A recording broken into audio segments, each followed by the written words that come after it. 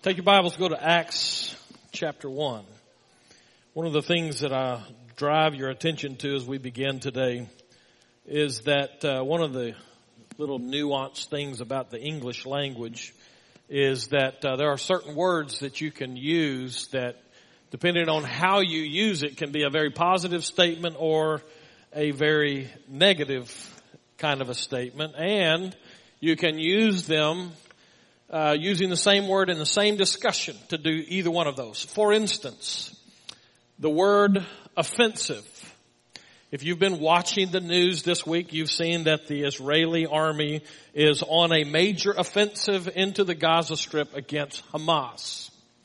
That might be a good way to start. Let me bring it right down to the bottom line. Football season is upon us. Yes.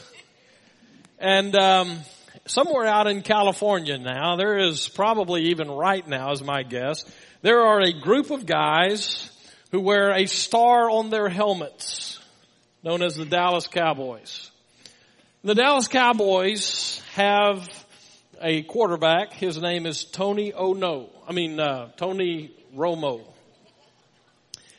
Tony Romo is the quarterback of the team, and therefore he runs the offense or the offensive part of the Cowboys football team. Now, that term there, offensive, means both things. He runs the offensive part. Their whole goal is to move offensively down the field and score points. And if you're a Cowboys fan, while they're doing that, they are simultaneously offensive in the way they play football. You see what I mean? It's an interesting term. And so when we bring that, I want to bring that down to us today, all right? Because the reality is that in churches all across the world, really, but especially America, and let's just bring it down to Lumberton, Texas, in our area, there are churches full of Christians who are offensive. Some of them are on the offense. They hear the commands of Jesus, go and make disciples, the Great Commission we call that. They hear the directives of Jesus, as we'll see next week in Luke chapter 10, where Jesus sends them out on a road trip. And so we get that part of us. As a matter of fact, one of the hallmarks of Baptists and who we are and how we have operated historically is that we even have coined a term for ourselves. We are missional people, on mission. The offense into a dark world with the good news of Jesus Christ. The problem with that is that some offensive-minded Christians are incredibly offensive in the way they do it. Now you see, that creates a problem for us. Because the culture of church and that part of us and the way we think about what we're supposed to do has a way of being so pressing on the offense that we think anything goes in the way we carry that out. That's not a good way to think. Most of us know somebody who is offensive in the way they handle their Christianity. And if we don't, then it's probably just because we're not doing a very good job of reading the signs of the times and the people around us. Have you figured out that in America today, it is not necessarily a compliment when somebody refers to you as a Christian? I want us to look at this passage today because it helps us in a number of different ways. But before we get there, I want to just remind you, let's get all on the same page here on why we're having this discussion. If you happen to have wandered in here and you don't know what's going on, over the last several weeks I've been preaching this series. It's kind of every other year. I pause about this time of the year and I remind us what we say we are about. Our Constitution as a church, that document that we put together and ratified as a body of Christ that says we believe this is who we are. The bylaws talk about how we function, but the Constitution largely is the one that says this is who we are. And in that document, we have 5 different statements in answering the simple introduction that says we quote our purpose to be. And these 5 different statements provide us opportunity to stop every once in a while to remind ourselves what we're about so that we don't get busy doing all kinds of other stuff and lose track of the purpose that we say we're about. And we're on the 3rd one of those. We've looked at the first 2. The first one, I'm going to give you the bumper sticker version of the first 2. Okay, we boil it down so that it's easier to remember. We've said, first of all, that we're about exalting God. Worship is part of the hallmarks of who we are as a church and what we're to be about. The second one we looked at last week, we say that we're about equipping the saints. And so with that, we understand that there needs to be this ongoing discipleship, this growth and development of who we are as followers of Jesus Christ. And today we get to the 3rd one. It's the middle point of the whole deal. It's a good place for us to get to this because of the way it fits with what's come before it and what will come after it. And here's what it says. We quote our purpose to be the salvation of the lost both at home and abroad. The bumper sticker for that would be, we are about evangelizing the lost. In Luke's gospel, we find this presentation of this physician who is named Luke. The fact that we know he's a physician is significant for us because in that time, in that part of the world, somebody who had the training to be a physician like he did brought something to the table when it comes to research. And so Luke, the physician, decided he would also be Luke, the biographer, and so he writes this biography of sorts of Jesus Christ. We call it a gospel. And Luke's gospel gives us the unfolding of Jesus Christ in his public ministry. He starts before that, but he brings us through all the way through the resurrection of Christ. But Luke's gospel is also part of a 2-part theology, if you will. And the second part of this work is the book of Acts. And so when we come to the book of Acts, in the first verse, it says he just picks up where he left off. In the first book, O Theophilus, I have dealt with all that Jesus began to do and teach, until the day when he was taken up after he had given commands through the Holy Spirit to the apostles whom he had chosen. He presented himself alive to them after his suffering by many proofs. He appeared to them during 40 days and speaking about the kingdom of God. And while staying with them, he ordered them not to depart from Jerusalem, but to wait for the promise of the Father, which he had said, you heard from me, for John baptized with water, but you will be baptized with the Holy Spirit not many days from now. Luke begins his history of the church, which is what the book of Acts is, or at least the beginning part of that history. He begins by pointing backwards and then bringing those people, the readers that he would have, to that time just before Jesus left and before his history of the church begins to take off. It's important that we get that part, because the passages that we're going to be looking at, or the passage we're going to be looking at today, is that middle part. It's the transition from the time of Jesus and then the coming of the Holy Spirit and then what happens with the men who followed him after that. Here's what I want you to get before I ever get started today. When we get our purpose right, we will be on the offense. We will be offensive in the positive sense.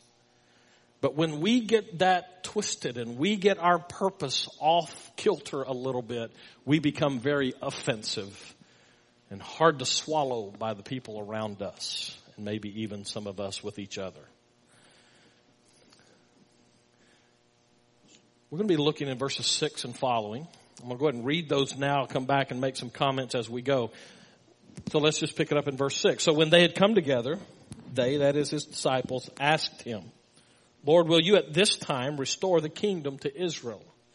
And he said to them, it is not for you to know the times of the seasons that the Father has fixed by his own authority, but you will receive power when the Holy Spirit has come upon you, and you will be my witnesses in Jerusalem and in all Judea and Samaria and to the end of the earth. And when he had said these things, as they were looking on, he was lifted up, and a cloud took him out of their sight. And while they were gazing into heaven as he went, behold, 2 men stood by them in white robes and said, Men of Galilee, why do you stand looking into heaven? This Jesus who is taken up from you into heaven will come in the same way as you saw him go into heaven. Here's what I want us to get to. I want to talk about this thing that we call evangelizing the lost. I want to take it as part of our purpose, and I want to show you how we easily slip into being offensive in such a way that we hurt the kingdom of God, not help it. Here's the first deal for me. I kind of want to start on where we miss it, because ultimately I want to get us to the point where we understand why we miss it so that we don't miss it anymore. As a church, we must get this right. We would bleed missional living as a church. That's part of how we're put together. We have a missions committee, the first one that was formed after I got here, in order to help us do missional kind of work in a better way as a church. But we can do the right thing in the wrong way and be offensive in the way we pull it off. So we need to get this right. So let me talk generally and not so much specifically for just a second. Watch the news much? Hello? Hello? Anybody out there? This week, it might have been last week, I'm not sure really, but within the past couple of weeks, there was a news article, video news article, about a carjacking that was foiled. Did you see that? It's where this lady was in a car with her kid, or kids maybe, and some guy decides that he wants her car, and so he jumps into her car, and I think he pushes her off to the other side, and he jumps in like he's going to drive off in her car. Did you see that? Because some of the bystanders, some of the other men standing around there saw that, and they decided to get involved in this. And so what I saw was, as this guy's in the driver's seat, somebody's videotaping it with their cell phone while it's going down. And so this guy's sitting there and he's about to drive off, and some other guy jumps in the seat behind him and puts a chokehold on him. And so he's pulling him backwards while two other guys are reaching in the driver's side door and trying to pull him out. It was an incredible video. I love it when right wins over wrong. Unfortunately, as I was watching that, I was also thinking about some of this series. And it dawns on me that much of the way we, as Christians in the modern era, do evangelism, we become the carjackers. The anatomy of that particular news story was that this lady was going about her business, and some guy decided that his agenda was more important than her agenda. And so he inserts himself into her world in a violent kind of a way, and he attempts to have his way. Doesn't that sound a little bit like the way churches have done evangelism over the last 25, 30 years?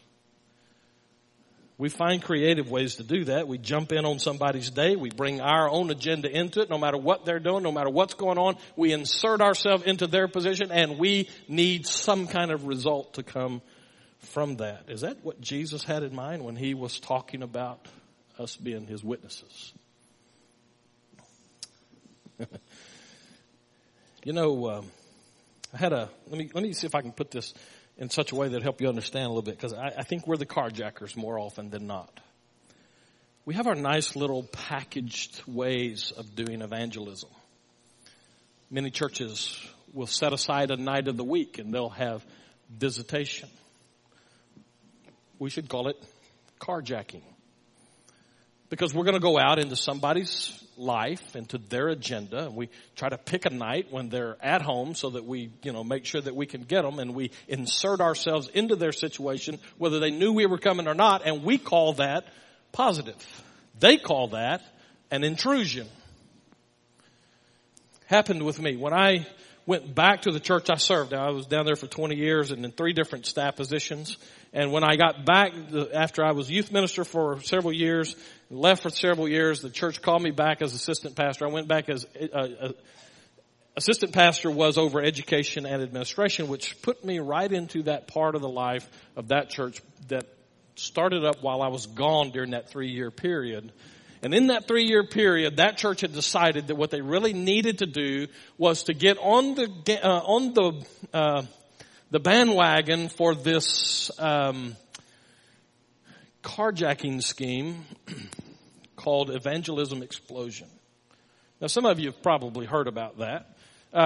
Baptists are not necessarily innovative people, and so we tend to take stuff that somebody else thinks up and then we rebrand it and call it our own. And when I was in seminary, I had to take and get certified in CWT, Continual Witness Training. All right. That is another way of saying we stole the idea of evangelism explosion and brought it over and put a different name on it so we could sell it.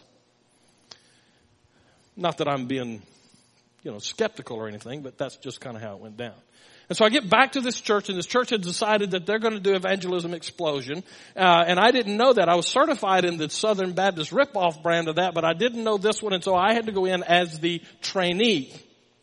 And so I'm assigned to these two guys. Now, one of these guys is about 6'4" and was a carpenter by trade. He was just kind of one of those man kind of guys.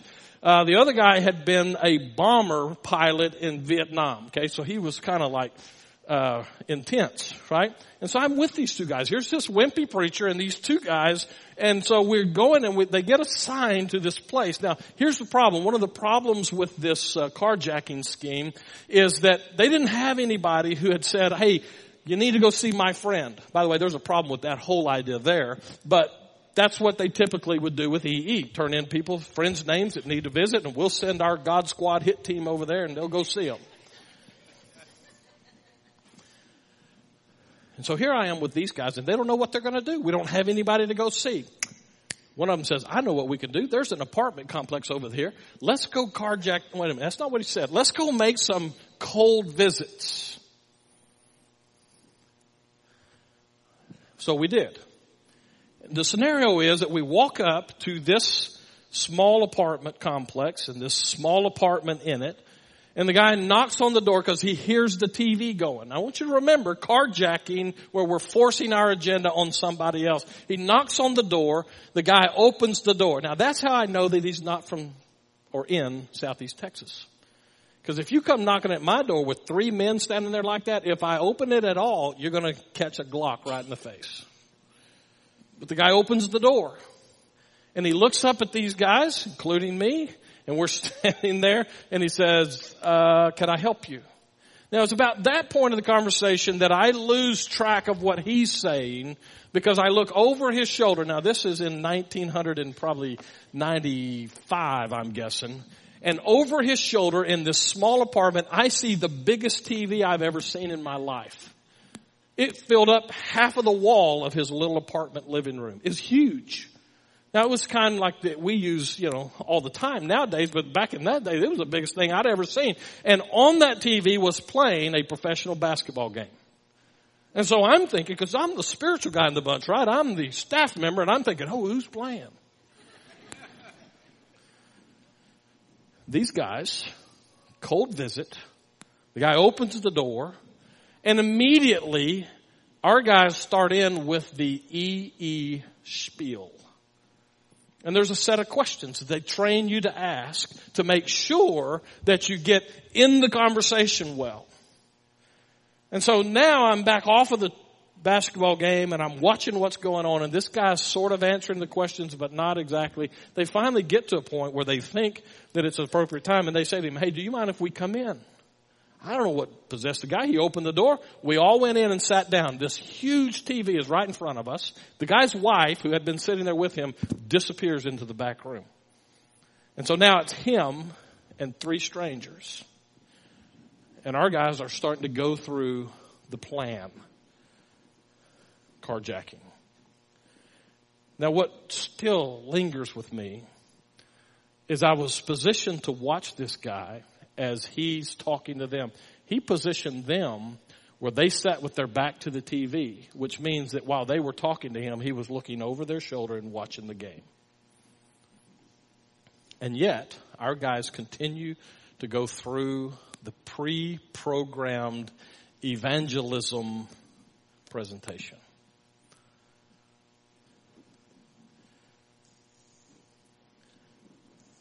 Maybe we should have a little more respect for people when it comes to sharing life with them. We're good at carjacking. all kinds of plans. We've done CWT and EE and Faith, and we've done lay renewal training and all of those kind of. I've sat through hundreds of hours of that kind of training stuff. I had to take classes in seminary so that I could even graduate that taught me how to do that stuff and teach our people how to do that stuff. Here's something that we should hang on to. Gimmicky kind of evangelism is offensive to people.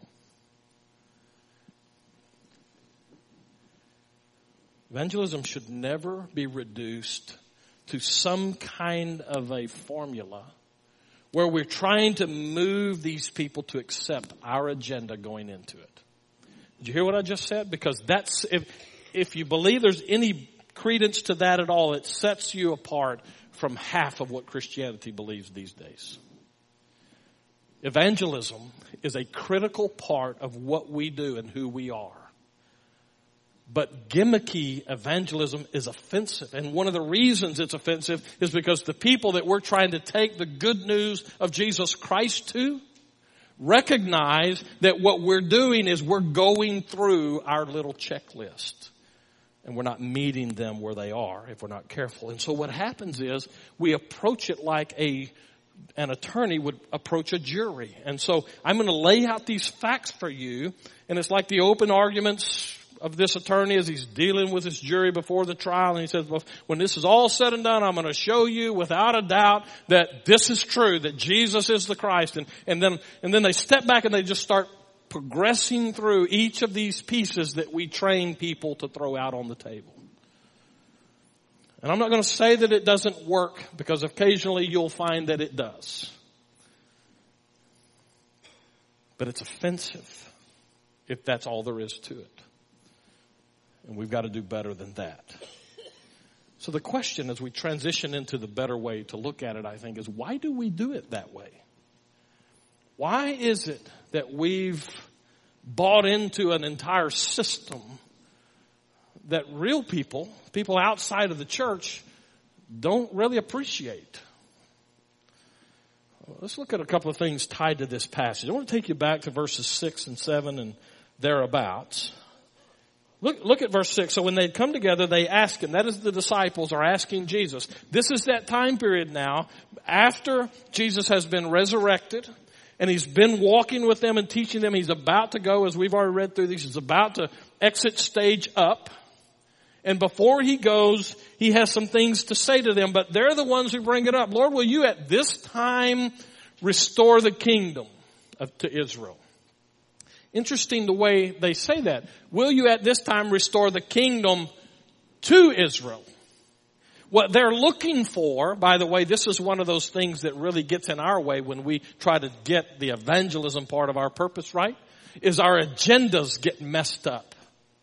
And they're bringing their agenda to the table. These guys still don't get it.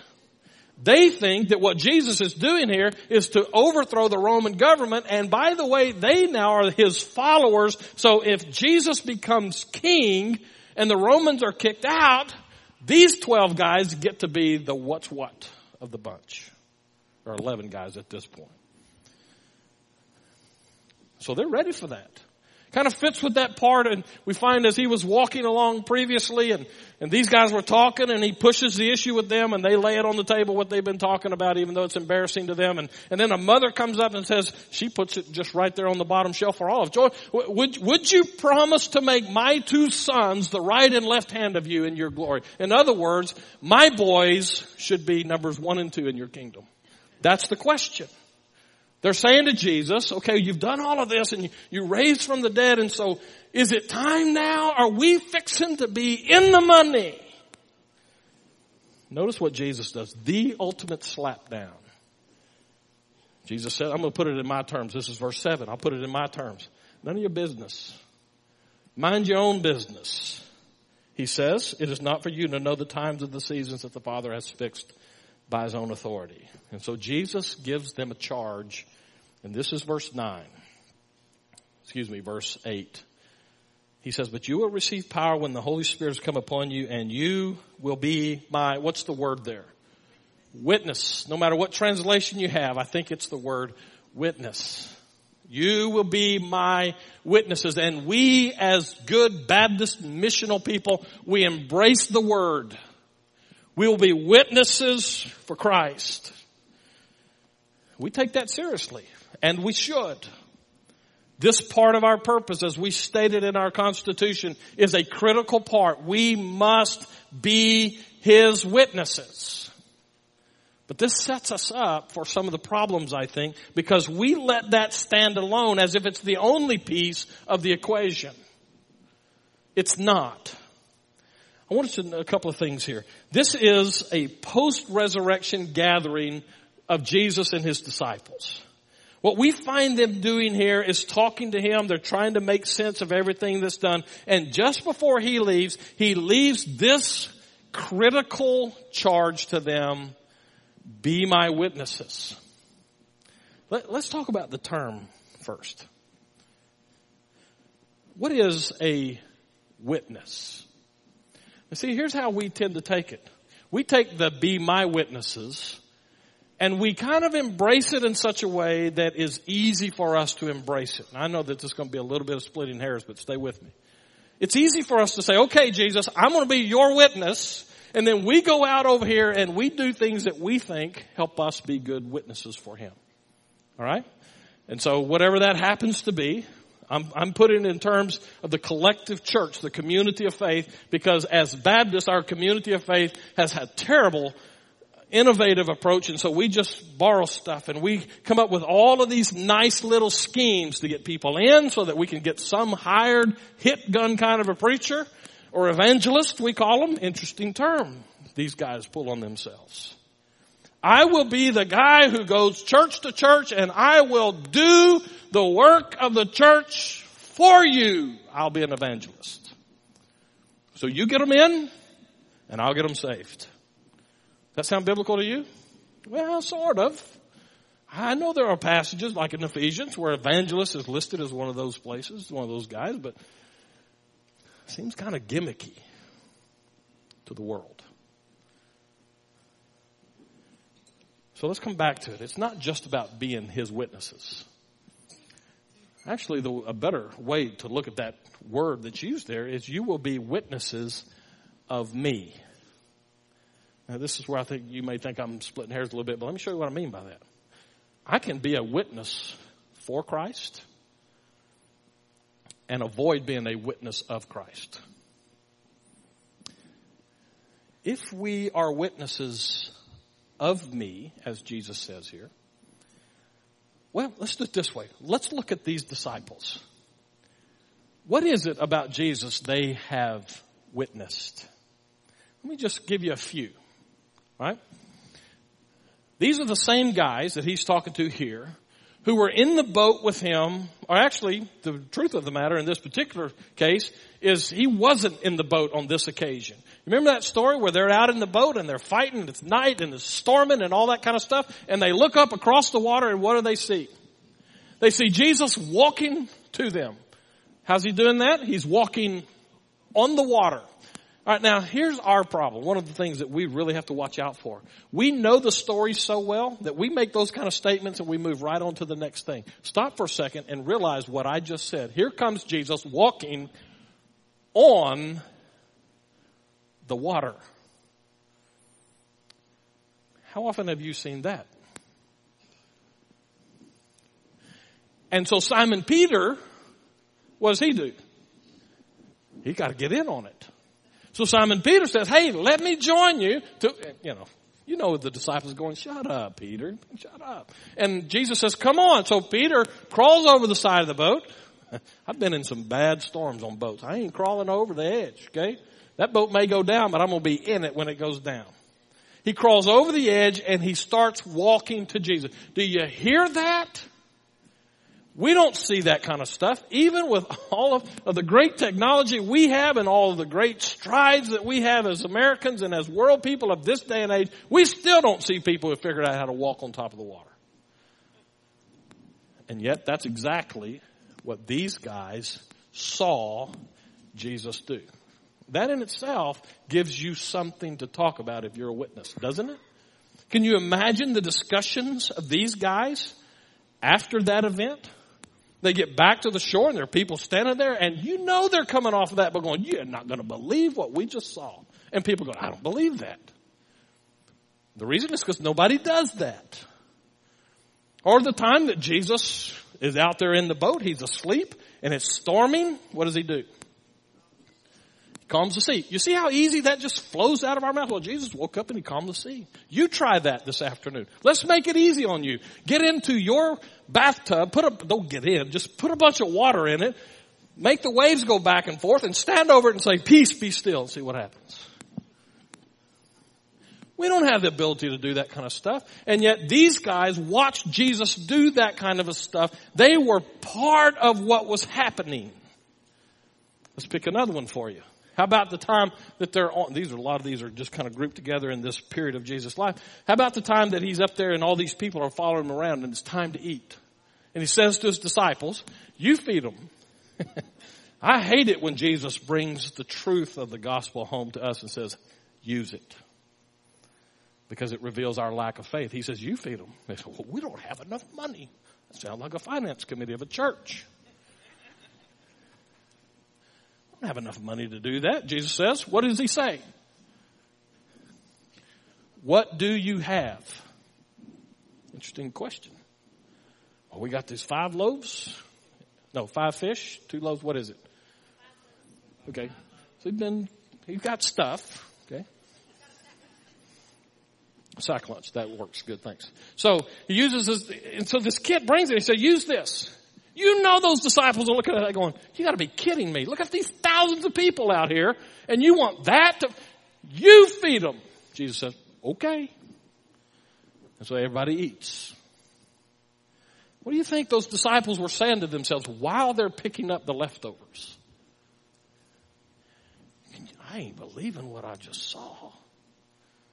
Let me, that's right. Let's take another one. Okay, and I'll finish with this. I just want to give a good flavor of what it means when he says, be witnesses of me. These guys had pegs, mental pegs, to hang that on. How about the time that Jesus goes to his friend Lazarus? Well, it really wasn't even the funeral by that time. By the time they get there, Lazarus had been dead. Make sure you get the full sense of what's happening. Jesus purposely waited until Lazarus died. When he says, let's go, his disciples say, we can't go back there. They're going to kill us. That would be like today, some Israeli saying, we're going to go into Gaza Strip this afternoon because my friend died over there. And those people go, you got to be nuts. Those people are trying to kill you. So Jesus said, let's go. What do you think was the discussion among those disciples while they're walking to where Lazarus' body was? Man, they're going to kill us. But they follow. And so they get there. Put yourself in the crowd, one of those disciples, and Jesus standing there at the tomb, and he says, Lazarus, come on out. Now, if I got to be honest with you, I know your faith's probably a lot more developed than mine, but if I'm standing there in the crowd and Jesus saying that to a dead guy, been in there 3 days at least, I'm going to be saying, you got to be nuts, man. What are you talking about? Come out. What do you think they thought when they see Lazarus come running out in grave clothes? While they're waiting for that to happen, you know they're looking over their shoulder, looking for the guy sneaking up on them with daggers. You see, these guys are real people. They lived real lives. And they walked with Jesus while he did these real miracles. And so when Jesus stands on this hillside, the Mount of Olives, and he's about to go back to heaven, and he's already promised the Holy Spirit's going to come. Go read John 17. You'll catch all of that. And he's promised that to them. And he says, I'm going to leave, but I'm going to send one. And in this chapter, he's saying that one is coming. In the meantime, you wait, but you, when he gets here, will be witnesses of me. They didn't need a bunch of game and kind of evangelistic strategies because they had experiences with Jesus that allowed them to step into the real world and tell people this is real.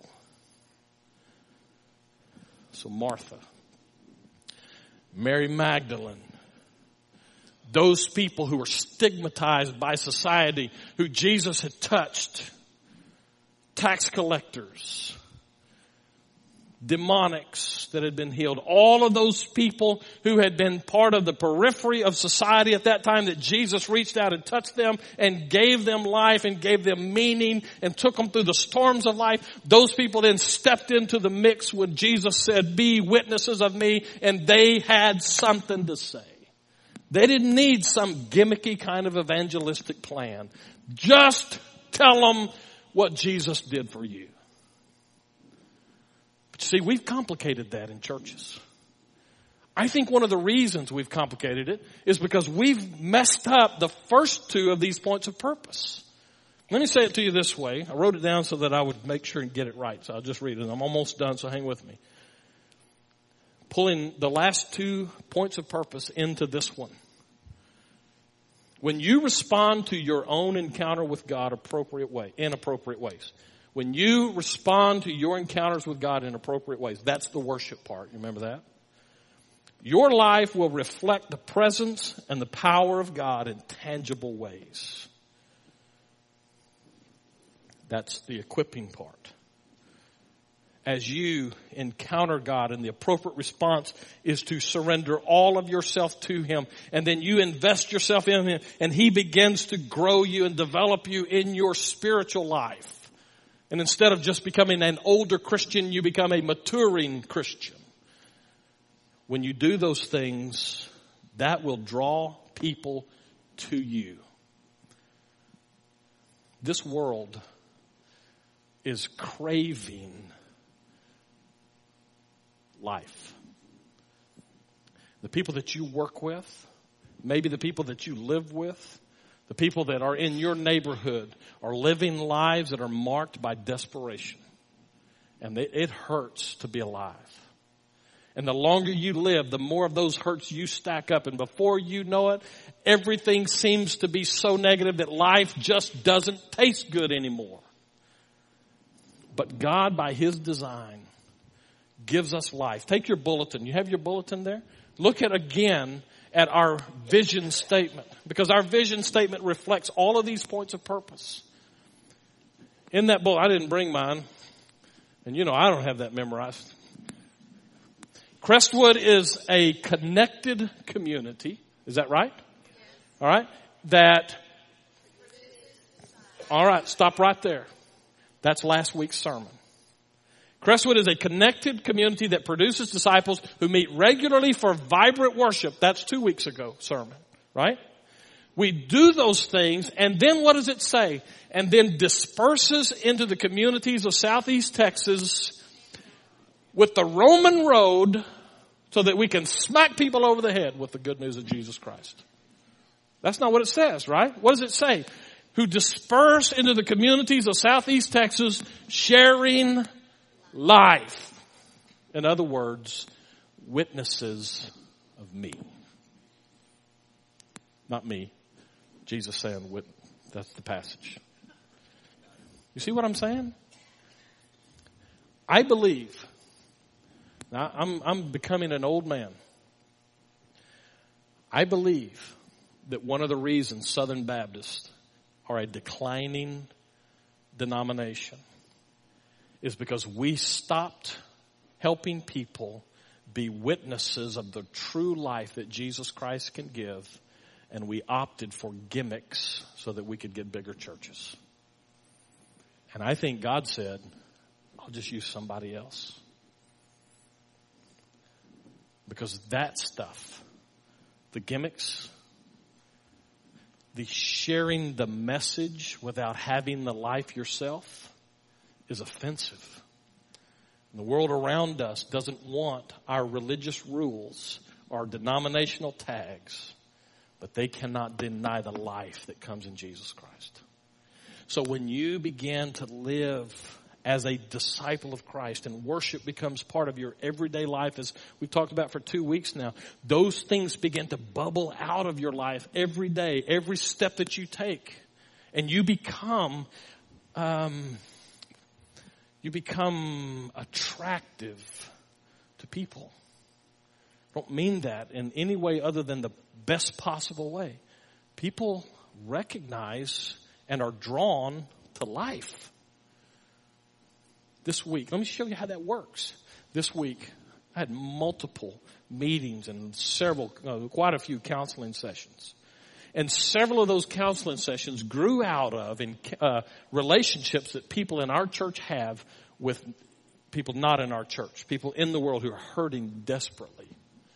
And the reason they came to me was because they knew people in our church who represent Christ for them.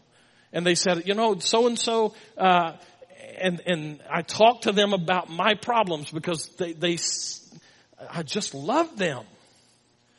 And they suggested that maybe it'd be a good idea for me to talk to you. That's it, folks. Okay, it's not about me being involved. It's about us living the Christian life with such vibrancy in it that the lost people of the world and the hurting people of the world see us and they're drawn to us because of that. Now, when they are drawn to us, we must point them to Jesus Christ. There's the witness. It's amazing the economy of God at this point. We work so hard to try to figure out how to do evangelism when God says, just walk with me and live. And I'll do the drawing for you. That's the Holy Spirit part of this. We get us distracted with our own agenda. Are you going to restore your kingdom now? We get stuck in the past. The last few verses here, these guys stand there looking up in heaven. Where'd he go? Where'd he go? And the angels smack him upside the head and say, did you not hear what he said? Get busy. But see, we just like to sit around and talk about how great it used to be with Jesus. I remember when I was in youth camp and Jesus met me there and I was saved. Really? How long ago was that? Well, it was about 94 years ago. But I believe he'll save you too. Well, what happened in your life for 94 years? Here's a problem. We take this verse 8, as if it's a command. You be my witnesses. Now, I've talked about it that way today. I've tried to twist that a little bit so that we don't get by with the way we tend to look at it. But the reality of it is that this word here, the verb, is not a command. It's a future. You will be my witnesses. That can be taken as a command, and I think that's part of what Jesus is saying here. But here's the reality of it. The fact of the matter is, Jesus says the Holy Spirit comes on you. You're going to be my witnesses. You are going to be my witnesses. The fact of the matter is, if you call on the name of Jesus Christ and your friends know that you're a Christian, you are a witness for Him. Now, you may be a hostile witness for Him. Those people around you may say, well, that's a Christian over there, but they sure don't have anything I want. Then you need to start asking yourself, am I being a witness of Him or just carrying His name? But the fact is, as we walk with Him, the Holy Spirit empowers us and enlivens us and drives us through every day of our lives. We will be witnesses sharing life. You know, there's a lot of offended people out there that may never go to church because somebody witnessed to them. Under God, would that not be true of us? Let's pray. And as we go to prayer, I want to drop the lesson, the message right in your lap. What do you do with it? This same Jesus who did all of these incredible things died on a cross, resurrected from the dead so that you could have life. First question is, do you have that life? I would be a terrible witness of Him if I didn't give you the same opportunity that He gave every person He ever met while He was walking on this earth. What do you do with Jesus? He said to people regularly, come follow me. Are you a Christ follower? If not, today's a great day to start that process. Many Christian people really don't bother following Him so much as they just adopted His name. Is that true of you? Are you a follower of Christ? If not, today's the day. Just come down, I'll pray with you, we can talk. Maybe you've carried the name, but you've not been a follower and you know that needs to change. Today's the day, make a change. Under God, this church must be, we quote our purpose to be, we are about taking the good news of Jesus Christ to the lost. God has strategically placed you in a circle of people who desperately need Him. To whom are you giving witness these days? Is there life in what you're sharing? We have to do that. We have to get that right as a church. We're committed to getting that right as a church. What do you do with all of this? Stand. Father, take this time. Use it for your glory in the lives of your people. Change hearts. Change lives. Right now is our prayer in Jesus' name.